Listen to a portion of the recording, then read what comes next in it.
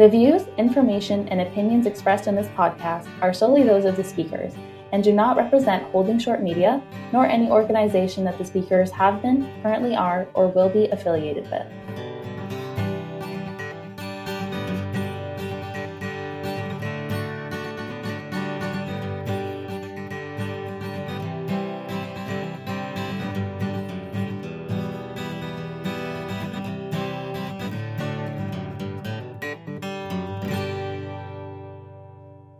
Hello and welcome to the Holding Short podcast. I am your host, Laura Matheson. Today we are joined by Brady Parcells.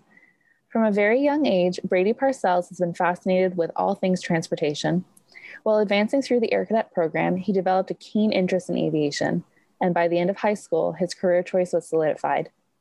Since then, Brady has completed an integrated CPL and multi-engine IFR program in conjunction with a Bachelor of Science from Mount Allison University. He majored in aviation and completed a minor in economics. During his flight training, Brady represented the Atlantic provinces while competing in the 2019 Webster Memorial Trophy competition. After various tests of flying skill and character, he earned the designation of Canada's top general aviation pilot.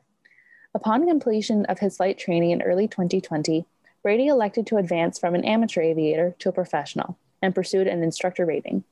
He has recently been certified as a Class 4 instructor. When industry conditions permit, Brady aspires to advance from an instructor role and eventually move into the flight deck of a 705 operator. While his end goal is the left seat of a large airliner, he would like to experience and learn from the myriad of flight operations that can be found all across the Canadian aviation industry. I am so excited to have him joining me today. Welcome, Brady. Thanks for having me. Thank you for joining me. All that to say, how did you get your start in aviation?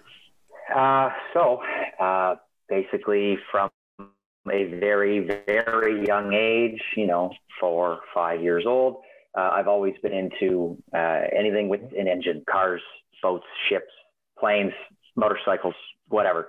I always had Hot Wheels, things like that.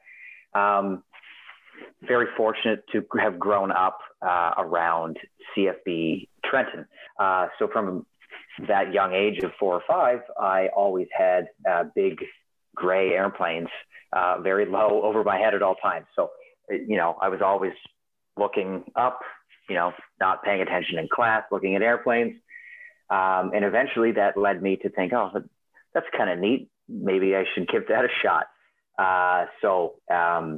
Once I was the right age, 12 years old, I ended up in Air Cadets because I wanted to be around airplanes and people that knew how they worked, basically. I don't want to say that I knew from age 5 that I wanted to be a pilot because I don't think that that's even really possible. I just thought airplanes were neat. But anyway, once I started in Air Cadets and got more exposed to whatever the technology, the people that do that for a living, got to know how things work.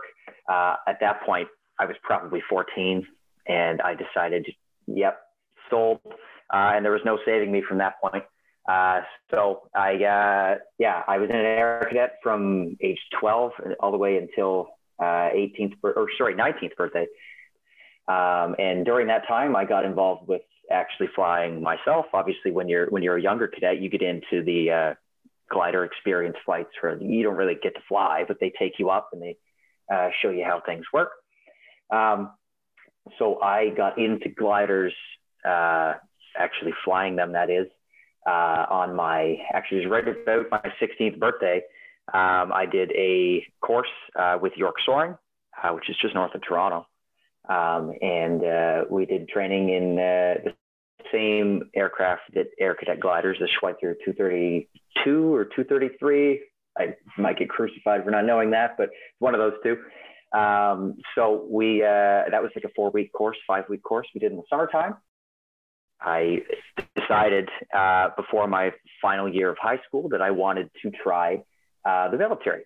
I started that application in grade 11. As some listeners are probably aware, it takes a very long time to get military applications off the ground and going, especially for paid education. I wanted to go to RMC, or at least get the Air Force to pay for some of it, ideally.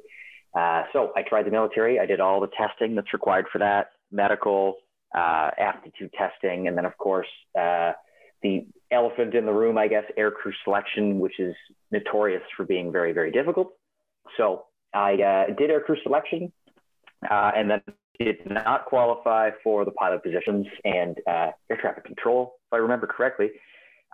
Anyway, I didn't want to do that. I wanted to fly. So I said, screw it, and decided to pay for it myself. So I took a gap year after grade 12, worked for a year, and saved up enough money to pay for at least some of the training. And then I decided I was going to go into an integrated program. I wanted to do a university degree. I always did want to do that. I wanted to go to school. So I ended up picking Mount Allison in New Brunswick. They have an interdisciplinary degree, which is a Bachelor's of Science. So the Bachelor's of Science of Aviation basically is normal university science courses, physics, math, calculus, and geography. And then you do aviation training up to the CPL and multi-IFR level concurrently with your classes in the second, third, and fourth years of that program. So once you're done, the diploma is a BSc Aviation. And then I did an economics minor in addition to that. And then recently I decided that I was going to move into instructing. Once I was done the university course, I graduated from Mount Allison in April of 2020, after obviously some pandemic related delays.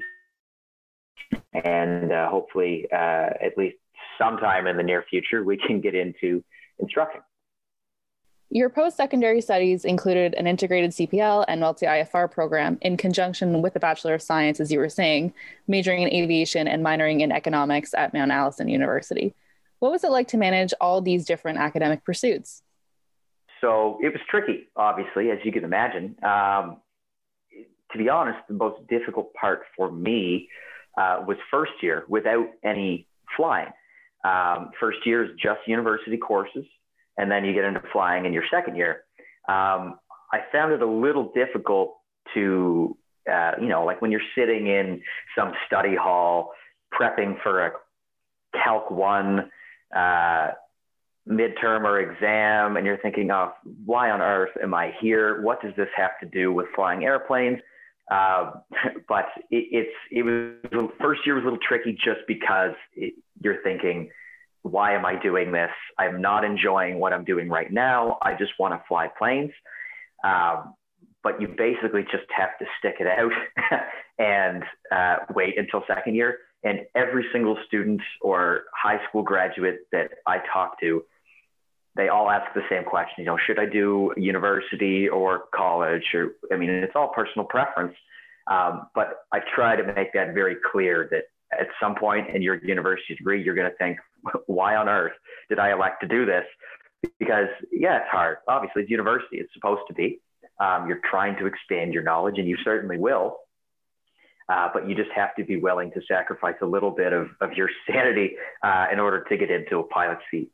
That being said, another big issue for me once I got into the flying was, it's kind of hard to phrase, but it's like I used a different part of my brain for flying versus doing schoolwork. It's like switching modes. Like I'd go to the flight college and it felt like I was a completely different person than I was at school. There's a certain level of professionalism that's expected in any flight training environment or any aviation environment. And obviously that's at least partially true for university setting. But it was interesting to see the difference in the way that I acted or the way that I approached a problem, whether I was at the flight college or at Mount Allison doing standard university courses. Now, how do you feel having had the experience of first year that was almost entirely academic and science-based? How do you think that influenced the way you approached years 2 through 4, which had the flying component as well? I think the science background certainly made me think more logically, critically, however you want to put it. And it definitely helped me understand more technical aspects of things like meteorology and theory of flight. It's not something that I expected that would transfer particularly well, but it did. Taking physics courses and in first year, and there was also a weather and climate science course that we took, or geography course maybe, that basically we learned the science behind all of the things that you know about from meteorology classes in aviation. So when we did meteorology ground school classes, for example, there were no surprises. There was nothing in there that we had not already learned. Like an example, like something silly, like a lapse rate, something like that. Relatively simple concept, but we had learned all of the science behind that prior to even hearing that terminology in an aviation setting. So yeah, it did change, or at least made it a little easier, I think, to understand the more technical aspects of flying. Yes. In 2019, you competed in the Webster Memorial Cup and were the winner of that year's competition. Could you tell me a bit more about how you found out about the competition and the application process? Yeah, absolutely. So I knew about the Webster Cup from Air Cadets. I remember seeing the posters in the armory, things like that. And it was never really something that I thought about applying for. I didn't, as a younger Air Cadet from ages 12 through 14 or 15, I wasn't dead set on being a pilot yet. So I knew about it from a young age, but it never really was really brought to my attention until I started flight training in 2017, I guess. When I say flight training, I guess I should specify not gliders, but powered aircraft. Once I started at the Moncton Flight College, my first PPL instructor told me that I should apply. And I thought, oh, okay, sweet. And later on, a little bit later, my PPL training coming up to when the application process was supposed to begin for the 2019 competition. My program manager at the flight college brought it up again and said, we need people from here to apply, and we'd like you to represent us. I should add that the 2019 competition was held at my flight school. So the management at the flight school wanted representation, obviously, from our school. Anyway, so a few students put their name in, went through the application process. So in the late spring, early summer, the application process begins. Pretty standard. I mean, you typical, send your name, your info, your skills, your hours, things like that. You do at that point get access to the first round of testing. So that first round of testing is an online written test, general aviation knowledge, everything from meteorology, air law, theory of flights, systems, you name it, everything you'd expect to see on a private license written exam, you can expect to find on that. It is designed for private license holders or people that are close to it. So once I was done that online test, basically when you do that test, you have to find yourself an invigilator so that you can do the test on a computer at home. Somebody to watch you do the test, basically. And then that gets sent off through the internet, and a couple of weeks later, you get the word back whether or not your score was any good. So I won the Atlantic region. So of all the scores for the test that were submitted for the Atlantic region, mine was the highest. And then I was chosen to represent that region on the national level competition, which was held at Moncton Flight College here in New Brunswick. Now, what does competition week look like? It's busy, obviously, but it's not unfair in any way. Despite the fact that there's always something going on, there is plenty of time to get to know the other competitors. It was interesting for me because I was in a familiar environment. Incredibly grateful for that because the other people show up, the other competitors, and they've never been there before. I mean, every flight school works a little bit differently. Obviously, every flight school has the same purpose, the same mandate. They're training the best pilots that they can create, but there's nuance to how the operation works. So I spent a lot of time doing my best to help people get familiarized with how things worked, the aircraft, the buildings, the airspace around it, the regulation, you name it. But enough time for socializing, for sure. Some of the best friends that I could ever make are the competitors that I met during that week in 2019. And we still have a big group chat with everybody in it, that whenever someone comes across, some obscure regulation that they're like, what is this? It gets posted in the group chat and our collective brain will come up with an answer. But it is really interesting to still have contact with all of those people who are from everywhere in Canada.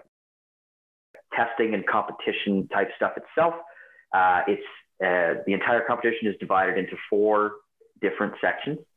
There's a written test, which is a 100 question, basically skill testing.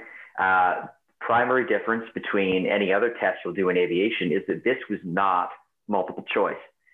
It was fill in the blanks, whatever, do the math, show us your answer. How did you get that? How did you know that? There's a lot more elaboration than just a standard Transport Canada ABCD, which makes it more difficult. Yes, definitely.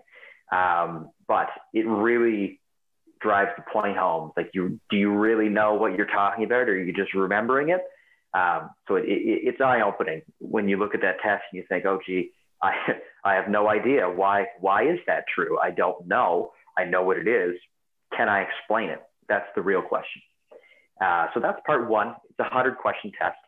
It takes about an hour and a half. The interview panel is the next part, where you sit down with I think there's 4 or 5 of the judges that sit down from varying backgrounds. We had retired Transport Canada examiners, airline pilots, captains, first officers. We have airline management staff, you name it, pretty much every type of aviation personality, aviation profession you could get in that interview panel. So lots of different questions, everything from situational, what would you do if this happened in this place, things like that, down to, personality type questions, something that you would see in an airline type interview. Do I want to work with this person? As much as the competition is about flying skill and theoretical knowledge, I think it is just as much about how you interact with the other people that are competing against you and that are judging you. Very important. The third part is simulator evaluation. So we used a Redbird simulator. A gentleman came all the way from Texas. I remember him very well. He was an extremely nice guy. So he brought this massive simulator rig all the way from Texas. It came in a huge box. And we set that up at the flight college.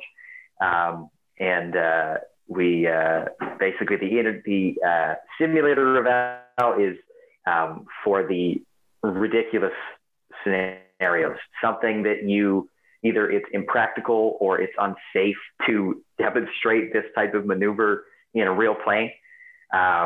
So, I mean, every scenario is going to be different every year. I mean, they have to have a little bit of variety, but ours was ridiculous.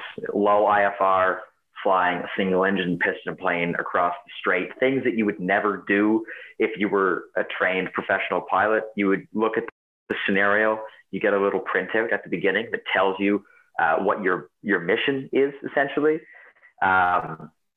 If you looked at this and you were trained, that's a death-defying stunt, really.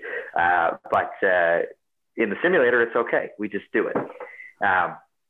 So simulator eval, if I remember correctly, it's about an hour long, 45 minutes to an hour, and you're just trying to complete this mission as set out in the document package. After the simulator eval, there's the flight test. The flight test happens all the things I'm mentioning here, they don't necessarily happen in this order. It tries to get spread out because obviously you cannot flight test 8 people at the same time. So it kind of gets spread across the week. So flight test basically is based off of a PPL sort of maneuvers that you'd see at a PPL flight test. There's a little bit more variety built in, and the way it's scored, it's weighted a little bit differently. Now, I don't know the weighting exactly. I didn't design the flight test. I just did the flight test. But they basically, depending on the maneuver, it's scored a little bit differently than it would be on a standard PPL ride. So, for example, on mine, standard stuff, diversions, short and soft field takeoffs, normal navigation, nav departure, a little bit different from a PPL ride where Chandelles and Lazy Eights. That's not something that's on even a CPL ride in Canada, but it's a fine aircraft control maneuver. So it's basically it really shows stick and rudder skills if you can execute either of those maneuvers, the Chandelle or a Lazy Eight, correctly. Now, what was it like to ultimately be declared the top general aviation pilot in Canada as you were the winner of the 2019 competition? Overwhelming, I think, is the word I would use. I mean, up until the awards banquet, which happens at the end of the competition week, there's no indication of who is doing better than others. It's entirely a mystery until it's announced at the banquet. And in fact, if I'm not mistaken, the judges don't actually know either. It's compiled sort of third party, all of the scores, so that nobody in the room knows. And the person that read it is actually, they were Air Canada staff. They weren't a Webster judge. So they read it off.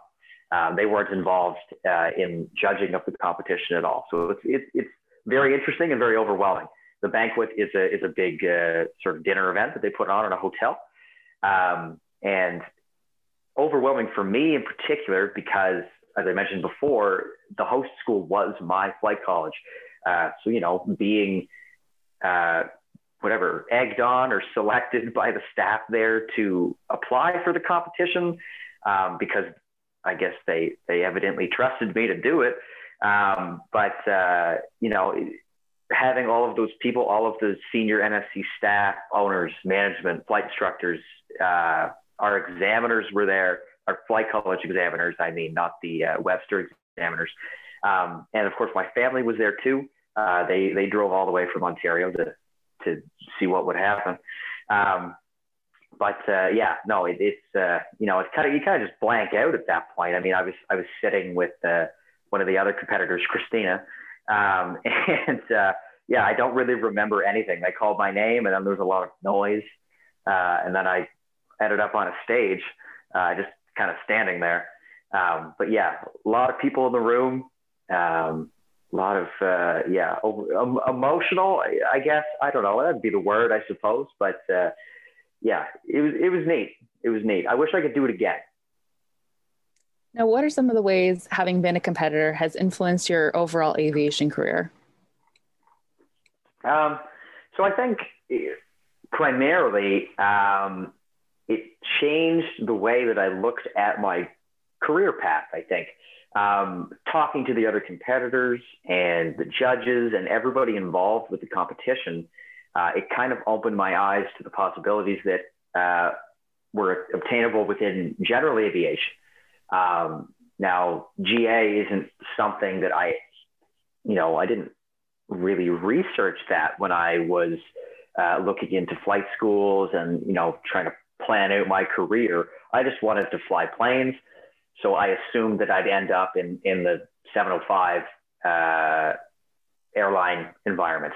I probably will at some point, but there's so many different things that you can do that I learned about during the competition that now I want to try them. There's just so many possibilities. that I was not aware of prior to talking to all of the other people involved. It's really neat that they have a wide variety of professions represented within the judges, like I mentioned, Transport Canada examiners, airline pilots, like everything in between. It's a very nice variety, and there's lots of different things to learn from them. Obviously, a huge wealth of knowledge just within the competitors alone. But obviously, the judges have considerable more experience than us, so they have more fun stories to tell. In terms of other ways that the competition influenced my career, I was sort of late stage PPL night rating when I did the Webster competition. I did that immediately after, but that was next. But because I won the competition before I was done my flight training, I think it changed the way that my later instructors treated me.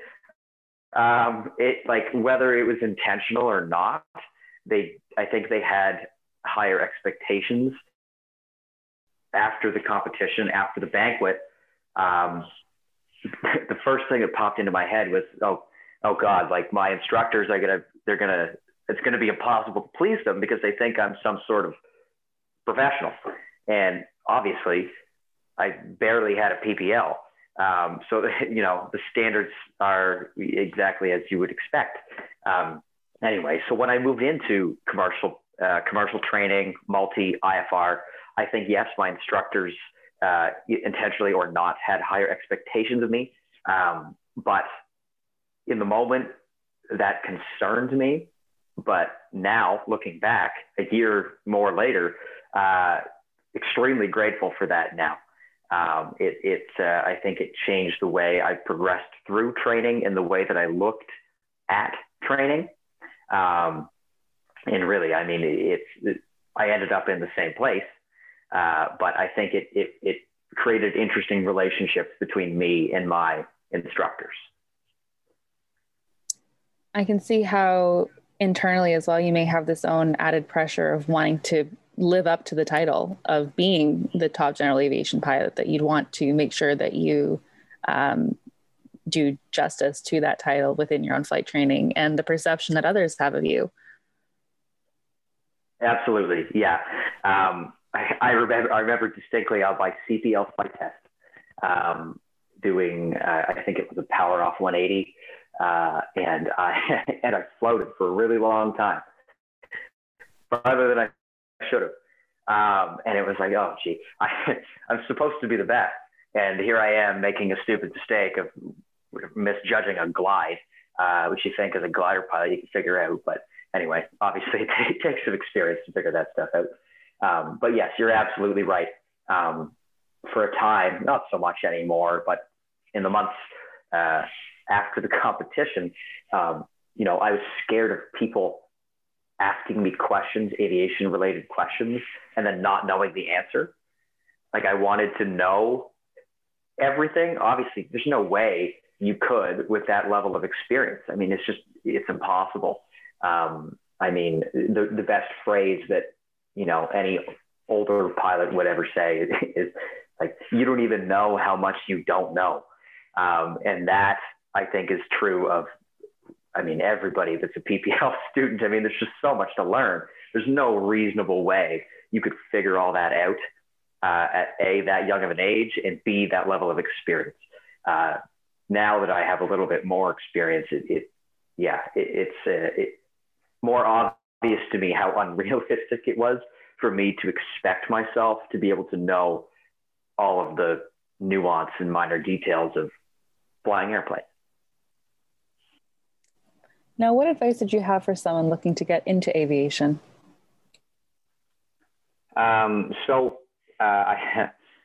This is cliche, but talk to your financial advisor because it's expensive. There's no way around it. I am immensely privileged to have parents that contributed to funding my my pursuits as a pilot. But no, I think it is something that gets glazed over more than I think it should, is that it is a serious financial commitment, especially when there's nobody flying at the moment. And that is the second point that I would like to make, is that you should have a secondary professional skill set if you want to be a professional pilot. Now, I am not intending to sound negative here, but it might come across that way. You need to have some sort of other skill set you could fall back on, because you absolutely will need to use it at some point in your career. For me, I am unlucky / lucky enough for that to happen before I even started working professionally with COVID. I never even got into a paid flying position before COVID kind of put that on pause. But that's fine, because I had a secondary skill set that I could fall back on. I had different job experience driving trucks. I mentioned earlier that I took a gap year after high school. That's what I did in that gap year. I drove delivery trucks. So that's what I do now, because there really isn't anywhere to go at the moment in terms of flying. That being said, you can't just, throw in the towel and give up. Always be on the lookout for jobs, aviation jobs, that is. And basically, all I do now when I'm not at work is just blanket the country with resumes, as everybody else is doing too. It's just kind of the nature of business with aviation. That's how it works. It's always been that way, and it probably will continue to work in the same way. It's very cyclical. It's hinged to business cycles, and obviously pandemics, I guess we know now. Secondary skill set's very important. And the last thing is research. There are a lot of training options and different methods that you can choose to become a professional pilot. Some of them are very similar. Some of them are very different. If you are going to work full time at the same time as doing your flight training, you can't do an integrated program. It's not going to work. You have to do modular, or you have to do it a little bit more spread out. It's just not going to be practical. I mean, if you try to do that, you're not going to sleep. You need to be able to realize what the most practical route for you is. And in the end, you're going to end up in the same spot. I just think it's important that if you're going to get into aviation training, to realize that it's not a race. Everybody learns at a different pace. And in the end, we're all going for the same goal here. It's just everybody will get there in a different way, and that's fine. There's no, cookie cutter pilot mold yet. Maybe there will be someday, but there's different ways to get there. And it's important to research and pick the one that best suits your lifestyle and your needs. Now, who is someone in aviation you admire, and why? I spent probably the most time thinking about this because I mean, it's so difficult. I mean, there's a lot of old people living and passed on that it's like, oh, that'd be kind of neat. I think so. Basically, I limited to myself people that were still alive to simplify the process here. And I don't know, a lot of young aviators, I think, could probably back me up on this. But I like watching aviation content on YouTube, podcasts, things like that, because I think there's stuff to be learned from them. And the airplanes are cool. So Flight Shops, and Canadians will know who that is. Steve Thorne, big popular YouTube channel here. His ability to produce quality content and be trained in every plane you can think of, really, and all sorts of flying. I find that extremely impressive. He's like, I can just imagine like him showing up to a flight school and you're the instructor that gets to teach him something, I feel like that'd be so strange because his whole aviation career is learning.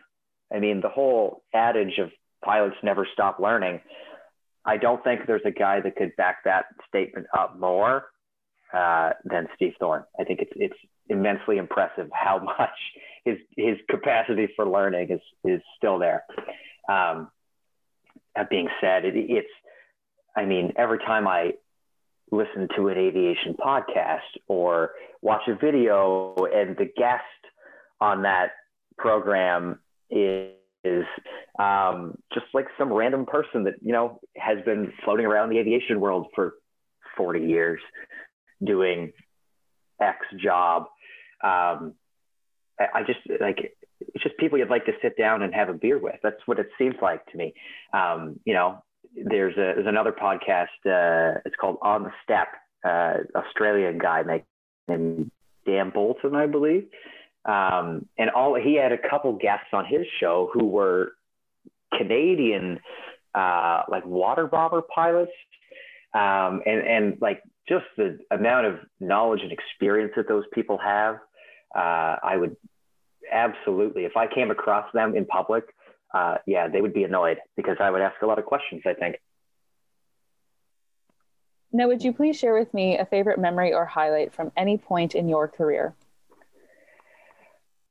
I mean, my career isn't very long, but it like in terms of flying, I mean, at one point, I want to say it was 2018, kind of dead of winter, if I remember correctly. It might not have been, but during time building, basically, we did a lot of night cross country flying, which ruining your sleep schedule aside is good fun. So we did a lot of flying. We're based in Moncton. So all of our cross countries, at least pre-pandemic, were to Nova Scotia, sometimes up to Quebec, Inter, New Brunswick, you name it. So one of my routes that I used to prefer doing at least was Moncton to Port Hawkesbury, Nova Scotia, which is the bottom of Cape Breton. Port Hawkesbury Airport is kind of neat. You know, it's up on a little plateau. It's big elevation change around it. It's probably the most geographically interesting airport that we have on the East Coast. A lot of the airports are very similar out here. Anyway, so I like that one. But on this night cross country, I remember it was all alone. It was like 2:00 in the morning, completely clear sky. I don't know, the moon was out, but not that bright. And I don't know if it was exactly this, but I think it was part of the Perseid, I think that's how you pronounce it, meteor shower. So I was, you know, just cruising along, listening to a podcast or listening to music or something like that. It's like a 3-hour round trip flight. So I had to find something to entertain myself, and dead radio frequencies in the middle of the night. There's not much GA traffic out here, so no one to talk to. But this meteor shower started happening above me. And oh yeah, just sweet. Like something that, you know, you'd never notice if you were sitting on the ground at home. I mean, like the light pollution obviously being the primary factor, you'd never be able to see it. But yeah, no, that was pretty cool. Something that I don't know that I'll, you know, be able to replicate anytime soon. But yeah, it was pretty cool. I miss doing night cross countries. I haven't done one in a long time because there hasn't been a need for it. I was doing them at that point, but it was a training requirement. Just trying to max out night pick time, basically. It's ATPL requirement. So it's something you want to build up as much as you can early in your training. But night flying is my favorite. I need to do more of it. It's just kind of tricky to work into a work schedule. But with any luck, I'll get to do a little bit more in the summertime. Now, before we wrap up today, where can our listeners find you on social media? So I do use Instagram. My handle is BR_parcels, PARCELS. That being said, I am by no means a social media guru. I'm not an influencer. If you're into mediocre pictures of airplanes, that is about all you're going to get from me. But that's where you can find me. Brady Parcells, thank you so much for joining me today. Thank you for having me. That was a lot of fun.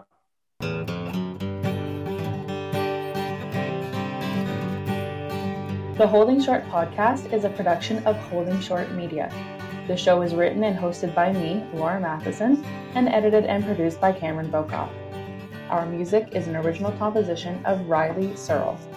If you would like to learn more about the show, the Holding Short podcast is on Instagram and Facebook at Holding Short Media. Please subscribe, rate, and review us.